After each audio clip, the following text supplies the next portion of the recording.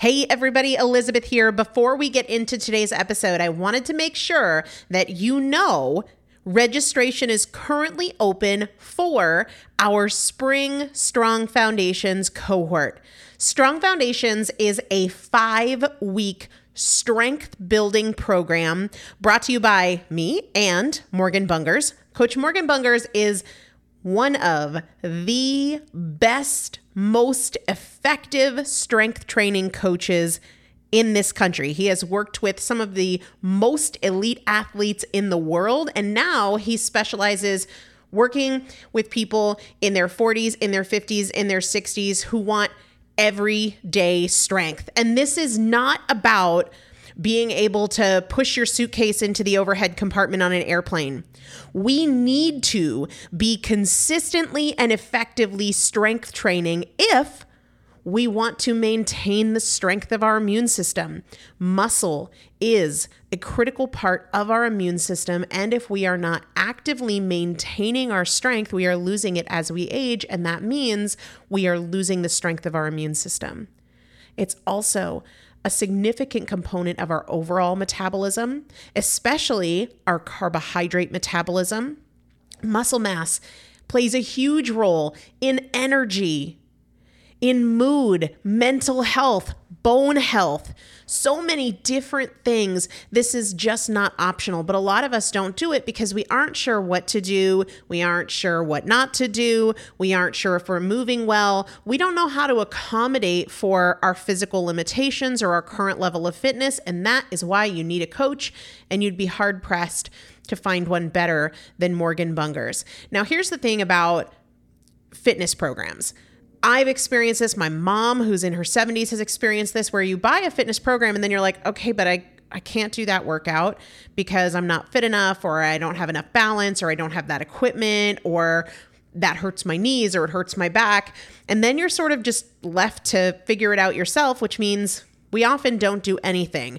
The great thing about Strong Foundations is that Morgan and I are part of it every single day, and you have an unlimited ability to ask us questions in a group setting or via direct message so that Morgan can help you scale for you, for whatever equipment you have, for the time that you have, for your fitness level, for your body and your physical limitations.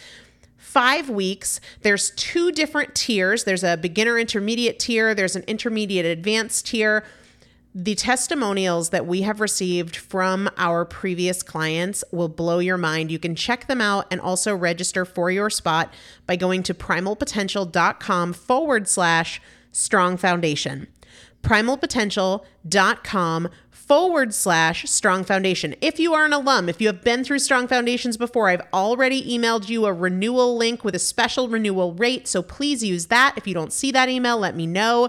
For the rest of you, primalpotential.com/strong foundation. We start on May 13th, so grab your spot now. You will have these workouts for life. 4 workouts a week for 5 weeks, 2 different tiers. So you've got 40 workouts total. Plus, there is a 5-part series on your pelvic floor. That is an incredibly important part of your physical fitness, of your strength, of your core strength, of your overall health, of your ability to maintain functional mobility as you get older. We want you to be a part of this. You will not regret joining the Strong Foundations cohort. It is an incredible community. Everybody needs to be consistently and effectively strength training. And if you're not, it's probably because you don't know how to make it work for you. And it can be made to work for you. It needs to be made to work for you. primalpotential.com/strong foundation to register now. Let's get into the episode. Welcome to the Primal Potential Podcast. I am your host, Elizabeth Benton. If you want to create change in any area of your life, you're in the right place. Together, we'll explore the strategies and tools I've used to lose over 100 pounds, pay off $130,000 in debt, and become a multiple 7-figure business owner. I've supported thousands of women to levels of execution and fulfillment they didn't know were possible. So if you're frustrated, if you're doubting yourself, if you're not enjoying the journey, there's a better way. Together, we'll break through your past patterns, we'll eliminate the appeal of your excuses so you can get consistent, stay consistent, create the results you want, and most importantly, enjoy the journey. Let's get started. Hello, everybody. Welcome back to the Primal Potential Podcast. I am Elizabeth Benton. I hope you're having a really fantastic day today. We are going to be talking about a really touchy subject today. I don't know how many of you have had the experience of reacting negatively when you see a picture of yourself, but that is what we are going to be talking about today for a couple of reasons. Number one, we just celebrated the twins' first birthday, so of course, tons of pictures were taken, rightfully so, and my reaction to them prompted a lot of thoughts and some inner work, and then literally the next day, I'm in this text group with a bunch of moms that go to my church.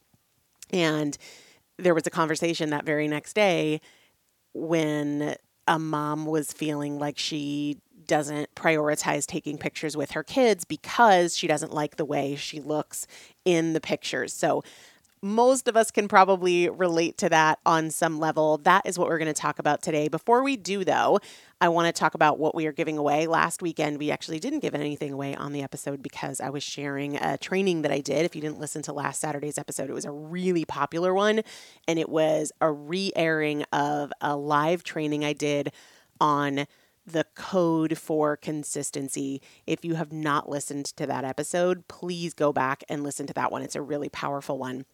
Today, we're going to give away my favorite protein.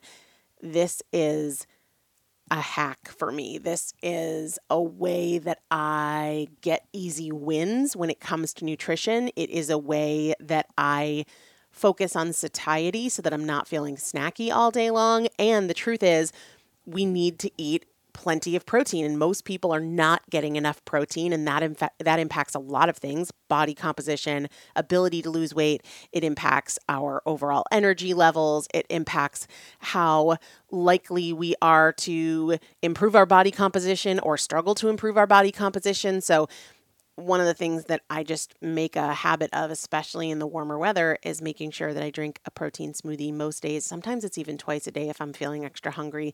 If I feel like I want a snack after dinner, that's kind of a go-to for me. But a lot of protein shakes suck. They taste terrible, or they don't blend well, or they just have a lot of really garbage ingredients. And so I love sharing mine because not only is it super clean, I very much enjoy the taste, so much so that Roman steals it from me. I have to try to drink it before he wakes up or after he goes to bed, unless I'm going to make one for him, because he will literally drink my entire protein smoothie.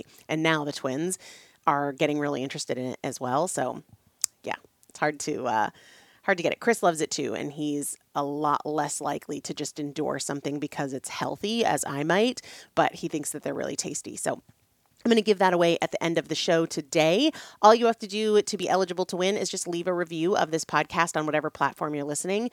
Apple is the most common one, but anywhere you leave a review, I will see it, and you can leave multiple reviews. So maybe you left a review of the show in general, but you can leave a review of, say, last Saturday's episode on the consistency code. All right, let's talk about resisting taking pictures because of your thoughts and feelings around how you look in them, or just experiencing a lot of drama. Maybe you don't resist taking pictures, but then it creates your reaction creates this downstream drama experience that isn't good for you and isn't good for the people around you. So one of the things that really stands out to me when it comes to how we react to seeing pictures of ourselves, so often this feels hard, seeing a picture of ourselves, because we routinely avoid it, right? If you saw a picture of yourself every single day, you probably wouldn't react that way. Think about it this way. If you are somebody, let's say you have a job on television, right? And so you are looking into a monitor and seeing yourself on film every single day, you would probably have little or no reaction, unless it was just a real outlier where you were in some crazy position or something like that, you were hunched over and looking down and somebody took a picture of you from the floor, something like that would be like, whoa. But generally speaking, you would not have a strong reaction because you'd just be used to it. Like, yep, that's what it looks like. So many times it feels hard because it is something that we avoid. So if instead of avoiding it, you decide, I'm going to build immunity through objective exposure, and you take a picture of yourself every single day, not a filtered selfie with great angles, but you just make a habit of take a picture, look at it every single day. I know that in 75 Hard, which a number of you guys have done, I have not, one of the things in the 75 Hard, like you got to do 2 workouts a day and one's got to be outside and you got to drink water and read books. You also have to take a picture of yourself. Now that is for the sake of observing any physical progress that happens, because sometimes we don't see this on the scale, but you can see it reflected in your pictures. I think that taking a picture of yourself is a really important thing to do if you are somebody who reacts very strongly to seeing pictures of yourself. Establish a pattern of taking pictures of yourself, maybe not every single day, but at least a few times a week, so that you neutralize this intensely negative reaction when you see pictures of yourself. The other thing that I've been practicing lately is remove yourself from the center of the story. Stop making it about you. Here's where I noticed this in myself. So this past weekend, we celebrated the twins' first birthday. And it was awesome. And, we had a lot of family and friends over. And before everybody came over, I made sure to grab a picture with all the kids because I knew once people got there, it would probably be in a million different directions with 3 kids in 3 different places. And when I looked at the pictures, I'll be very honest, the first thing I looked at was myself and how I looked. And in most of them, I didn't love the way that I looked. And it's not always a size thing. It could be like, oh gosh, when I smile so hard, my eyes get really small and you can hardly see my eyes, or I've got really big teeth. And so sometimes when I look at a picture of myself, I'm like, all you see is white teeth. And I was making it about me. And I quickly recognized that and was like, why does it have to be about me? Why do I have to be at the center of this story? Why can't I make it about my kids? Why can't I make it about how special it is to have a picture with 5 of us? Why does it have to be about me at all? And it doesn't. Recognize your tendency to make it all about you. I wrote about this in Tools for the Trenches, my second book, because this is something that I practice outside of the experience of taking pictures. Remove yourself from the center of the story. If something hurts your feelings or rubs you the wrong way, it might be because your default is to make the situation about you. Somebody doesn't text you back and you make it about you instead of making it about them and maybe what they're going through and what they're experiencing and what's going on with them that maybe they're less accessible. You don't always have to be at the center of every experience that you participate in. This is such a powerful thing to practice. It's not that my feelings don't matter, but I don't have to be at the center of every story. A picture does not have to be about how I look in it. Even if it's a picture of just me, it doesn't have to be about how does my face look? How many chins do I have? Do my hips look wide? Does my belly look big? It doesn't have to be about that. Now, here's the other thing that came up in this text group that I'm in with a bunch of other moms. One of the moms, essentially we were all like, somebody new got added to the group. So we were all introducing ourselves and, I'm so-and-so and my kids are blah, blah, blah, blah, blah. And some of the women started sending pictures to put a face to a name. And one of the women said, I don't have any pictures of me and my kids. I tend to avoid it because I have I don't like the way that I look in pictures. I don't like the way I feel about my body. And one of the women responded with something she had seen on social. It was from an account called Oceanic Mama.